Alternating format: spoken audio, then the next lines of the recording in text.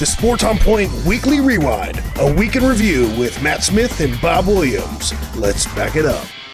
Welcome to the Weekly Rewind for December 1st, 2010. I'm your host, Matthew Smith, joined on the line, as always, by the phenom Bob Williams. Really excited about tomorrow night, Matt. Of course you are, as you should be. And, of course, as always, the man pressing the buttons, Mr. Pod Severns. Welcome to the show, guys. We got a lot of stuff, so let's get rolling. On to This Week in Sports. This is a section where we cover the top shared stories on the internet from every day of the past week. Our host will give a short comment on each of the days. On Wednesday, a couple news stories. Leach sues ESPN, this Mike Leach, and PR firm for slander and libel. This from the AP. What do you think, Matt? Yes, big lawsuit here. Mike Leach going after ESPN. Of course, the employer of Craig James, the father of the kid that he so-called locked in a broom closet or whatever it was. I don't know how far this lawsuit is going to go. Mike Leach is going to have a lot of evidence because the video that this kid produced makes it kind of hard to defend the fact that he did not lock him in this closet. It looks like an open and shut case to me. Yeah, this is kind of almost grasping for straws, which seems to be a societal issue here. But hopefully for Mike Leach, he can get something from Craig James himself.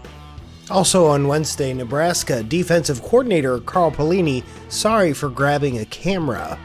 This is another Pelini having to apologize for something that the Big 12, I won't say screw them out of the Big 12 game, but this is actually going to make for a very interesting weekend in the Nebraska-Oklahoma game.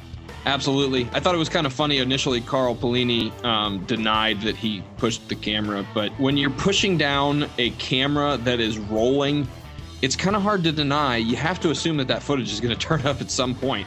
On Thursday, Breeze lifts Saints as Bueller and Cowboys fall short. Yeah, this was actually kind of a bit of an anomaly. It was an interesting game of football played on Thanksgiving Day. I really didn't know what to do with myself when I was watching it, but all in all, it's a pretty good game. The Cowboys certainly look like a different team since Wade Phillips got canned. Just in this case, the Saints were just a bit too much. Yeah, definitely the better team won this game. Unfortunately, I missed out thanks to tryptophan, but I agree with the whole Wade Phillips not being there. It looks to seem at least to be a plus for the Cowboys, and hopefully they can rally around Garrett for the rest of the season and maybe see if he can stick with them for the next year, too. Also on Thursday, Texas saddled with a losing season. Bob. I think this is funny that it's coming out from the Los Angeles Times, considering the season that USC has had. But unfortunately, right now, Texas seems to be the fourth best school out of Texas. But every team is going to have some sort of year where they're going to have a downturn. And unfortunately, it's Texas's year. Next year, I fully expect them to bounce back, and hopefully they can get a running game going. Yeah, this just goes to show what we talked about earlier in the season, that preseason polls are worthless. If you recall, this Texas team was the preseason number 4. Doesn't look like such a good choice now. On Friday, Yankees shouldn't have to budge off their reported 3-year, $45 million offer. This from the New York Daily Times. What do you think about this, Matt? Everything I've been seeing is indicating that Jeter is looking for an average salary of about $25 million a year and wants a contract that'll take him until he's 41, 42 years old. I just can't really see a team shelling out $25 million a year for an athlete who's 40 plus, even if it is Mr. Clutch and it is the New York Yankees. I just if the Yankees belly up to the table and accept that offer, then geez, what's wrong with the world today? Yeah, exactly, because you can't pay that type of money for a figurehead. Don't get me wrong, Derek Jeter's a great athlete, but not so much going on the downside of his career. And if they do actually bump up their offer, they're only going up against themselves.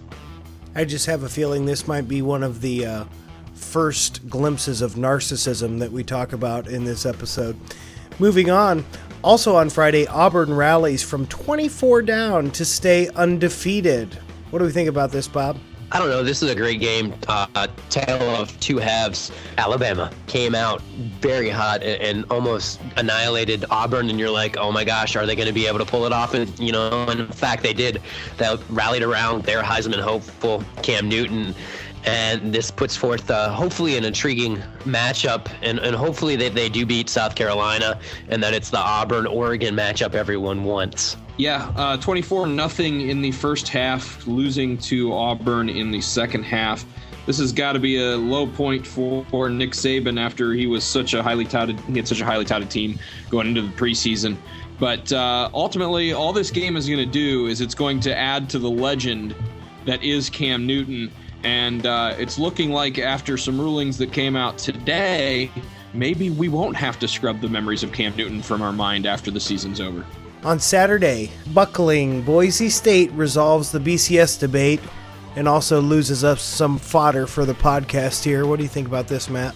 Well, I seem to recall saying early in the year that this Nevada game is going to be a big one. But ultimately, the BCS is sighing a big sigh of relief right now. And more importantly, we're proving the point that rivalries against good teams trump rivalries against bad teams every time. And if Boise State had rivalries in conference with teams that had some decent level of talent on their roster, we wouldn't even be talking about them. Yeah, this definitely gives fire to the critics who have always said that Boise State just doesn't face the competition that they need to. Week in and week out, I don't think you would see the same Boise State team that you've seen if they played in a better conference. But this is still a good Boise State team, a good year for them. They just, finally ran up against the odds. Interestingly, coming out of this, though, Nevada, by beating Boise State, actually shot themselves in the foot, right? Because Boise State would have shared probably in a bigger pool of money, going to a Rose Bowl or equivalent. I think they said something like $17 million versus the $800,000 that the school will get paid for going to the Kraft Fight Hunger Bowl or whatever they're going to be resolved to at this point. So it's kind of sad that, Nevada, who would take a little bit of share in the proceeds, is kind of losing out on some of that money by actually beating Boise State. That's kind of the sad thing I think that comes out of this. But yeah, agreed. And I saw some estimations that said that Boise State themselves would lose out on roughly $4 million. But yeah, it's definitely not a good scenario if you're Boise State, that's for sure. But ultimately, if you want to compete, then you got to move to a bigger conference. And on Saturday, filming the San Francisco 49ers while in London costs the Denver Broncos coach Josh McDaniels $100,000. This reported from ESPN. Bob. First off, Denver was kind of foolish to bring on the guy who filmed the actual 49ers, because this is the same exact guy who did it in New England. It's good that Josh McDaniels sort of distanced himself from this guy, but to have him on your staff to begin with was just kind of foolish move. Yeah, I can't say that I'm really shocked by this. The only part about this that really surprises me, though, is the fact that when Josh McDaniels does this at a losing Denver team that's not very good. I mean, they're winning football games. Ultimately, that's the goal, but they're not exactly the New England Patriots. You don't hear much about it. It's a bit headline on ESPN.com, buried on the NFL page. But if this were Bill Belichick all over again, I guarantee you it would be plastered all over every bit of news media you could find. Now, this Scarnecchia guy that you were talking about, Bob, who was also involved with the Patriots filming, do we know exactly what he does for the Bronco organization? Films practices. Well, exactly. Yeah, I think he's some sort of video coordinator. Okay, so he films the Bronco practices usually? I would assume so. I mean, usually. Like you said, I mean, this guy's already tainted from being involved with the Patriots.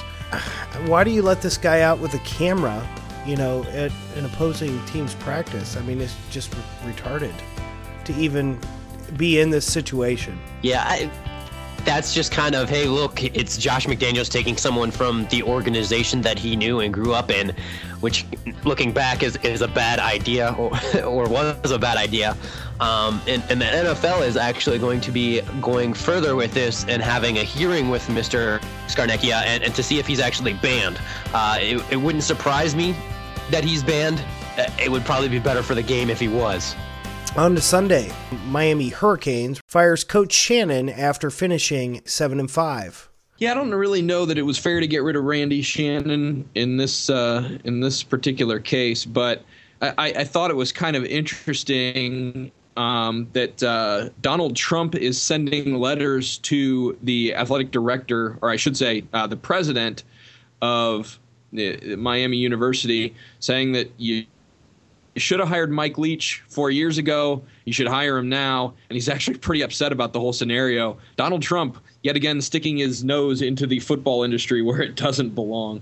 Is Donald Trump even an alumni there? I don't think so. Just Okay. a friend of the president.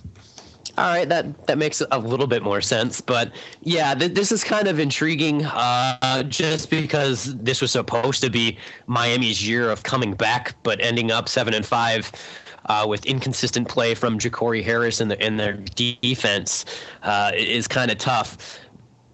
It's interesting to actually sit back and hear the names that are coming out of here, like the Mike Leach, like you said, or the biggest one that I've heard is John Gruden, but he probably won't accept it either just because it's an NCAA coaching job instead of a pro job.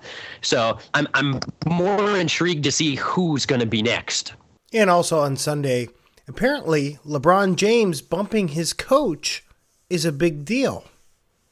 Did you guys see the footage of this? It's not the first time that he's done this. He did it to Mike Brown back in the day. It's more of LeBron kind of asserting his authority where his authority actually doesn't exist, especially when this isn't his team or his organization. So it's going to be interesting to see how this plays out. And this was one of the big lines coming into the season is Eric Spoelstra the coach that's going to actually be able to bring the Heat a championship, and we'll see how it continues. Yeah, this is that LeBron James me first attitude that we never really knew about before July 8th of this year. But yeah, this is the same situation that happened to Mike Brown, and I wouldn't be surprised if it results in Spoelstra being the second coach to be fired under the watchful eye of LeBron James. But you got two authoritative figures here in Eric Spoelstra and Pat Riley. So even if Spoelstra gets canned and they bring Riley down, it's not like he's going to be any easier on the guys. And that's the type of coach that this team needs. They're all over the place. They're discombobulated. They need someone to step up. Whether they do can Spoelstra and bring in Riley off the front office, they need someone to take control, get it out of the players' hands. At this point, I don't think Spoelstra has done anything to garner a firing.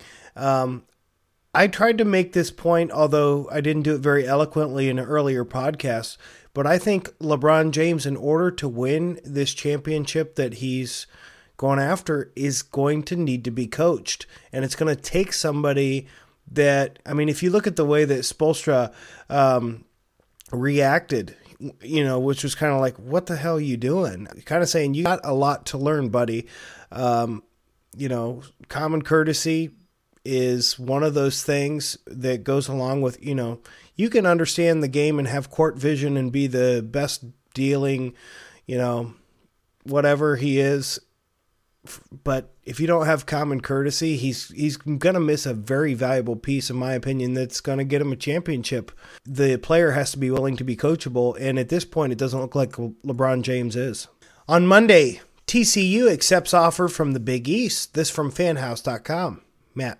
The state of Texas has been repeatedly confused for being in the East. There's the whole NFC East thing with the Dallas Cowboys, now the TCU Horned Frogs playing in the Big East. I don't know. People who run major sports organizations apparently fail geography courses. Yeah, they might actually fail geography, but this is kind of a huge step up for TCU because they're getting the AQ status that they so desperately wanted. Just think if they were in the Big East this year, they might actually have more of a fighting chance to get into the championship game. But this also sort of realizes that this whole Gordon G and Boise State, TCU small school comments that were going on earlier in the week, and it sort of justified them that they knew that they were a big fish in a small pond, and they wanted to be in that big pond. I think, just on a side note, that you're going to see Coach Peterson from Boise State jumping ship to a bigger school this year for the exact same reason. Wouldn't blame him. Hope it works better than Dan Hawkins. And also on Monday, Andre Johnson and Cortland Finnegan fined $25,000 each for fighting in Sunday's game. So this is interesting. The fact that both of these guys got fined $25,000 for a full-out fisticuffs, where a head-to-head hit or a flagrant, a strong hit can garner you more of a fine, which seems kind of backwards. Yeah, I heard a rumor, and I'm looking into it as we speak. But I heard a rumor that Andre Johnson was actually mic'd during this during this game for NFL Films, and supposedly the audio got leaked somewhere online. So if I'm able to find that, it should be an interesting listen to kind of hear what was going on when these fists started flying. I think we would probably lose our podcast's clean tag, but I don't know. I personally think it's a little bit safer to pull your helmet off and, go at it than to have a cheap shot head to head, when somebody isn't. If you're prepared to take a punch and you're tensing up and you got the adrenaline going and you're face to face, in my opinion, that would warrant less of a fine than some of these hits that are actually dangerous and potentially detrimental to people's health. Not that the fight couldn't escalate to something like that, but in this case, it was a couple of men that were fighting like men, and at least were facing each other. That's how I look at it. And rounding the week off on Tuesday, King James wants Spoelstra to bow to him. This from Yahoo Sports. What do we think, Matt? Yeah, there's been some things. Obviously, we talked a little bit about this earlier with the bumping incident, but there's been some things that I don't think anybody in Miami's organization wanted to see when this whole free agent coup went down. You've got a lot of egos in the locker room, and they're combining to think that they're bigger than the organization itself, bigger than the game itself, and it's really, really wearing thin on some guys like Eric Spoelstra, Pat Riley. Be interesting to see what comes out of all this.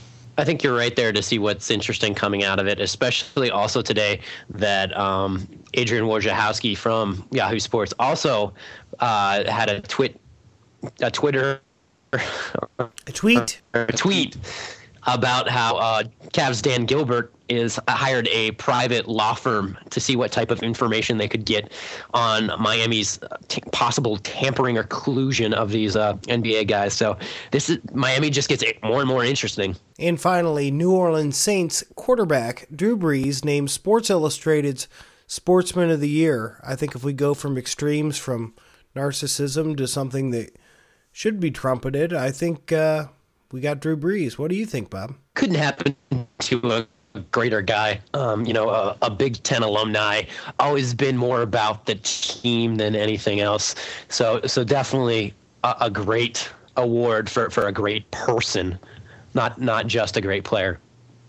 Yeah, I think a lot of this has to do with the stuff that Drew Brees has been able to accomplish on the field, but just as much has come from what he's been able to accomplish off the field. Of course, a very vocal leader in the community when it came to Hurricane Katrina recovery. He's done a lot of work with the community. He's built a lot of money up for fundraising, and just all around, he's the guy you want your sons to be and your daughters to marry. All right, well, that's our take on This Week in Sports. If you have something to offer, you can send your feedback to feedback@sportsonpoint.com. You can always send suggestions on how we can improve the show, or call us at 646-39-POINT. That's 646-397-6468. For our weekly rewind, this has been Pod Severance, Matt Smith, and Bob Williams. We'll see you next week.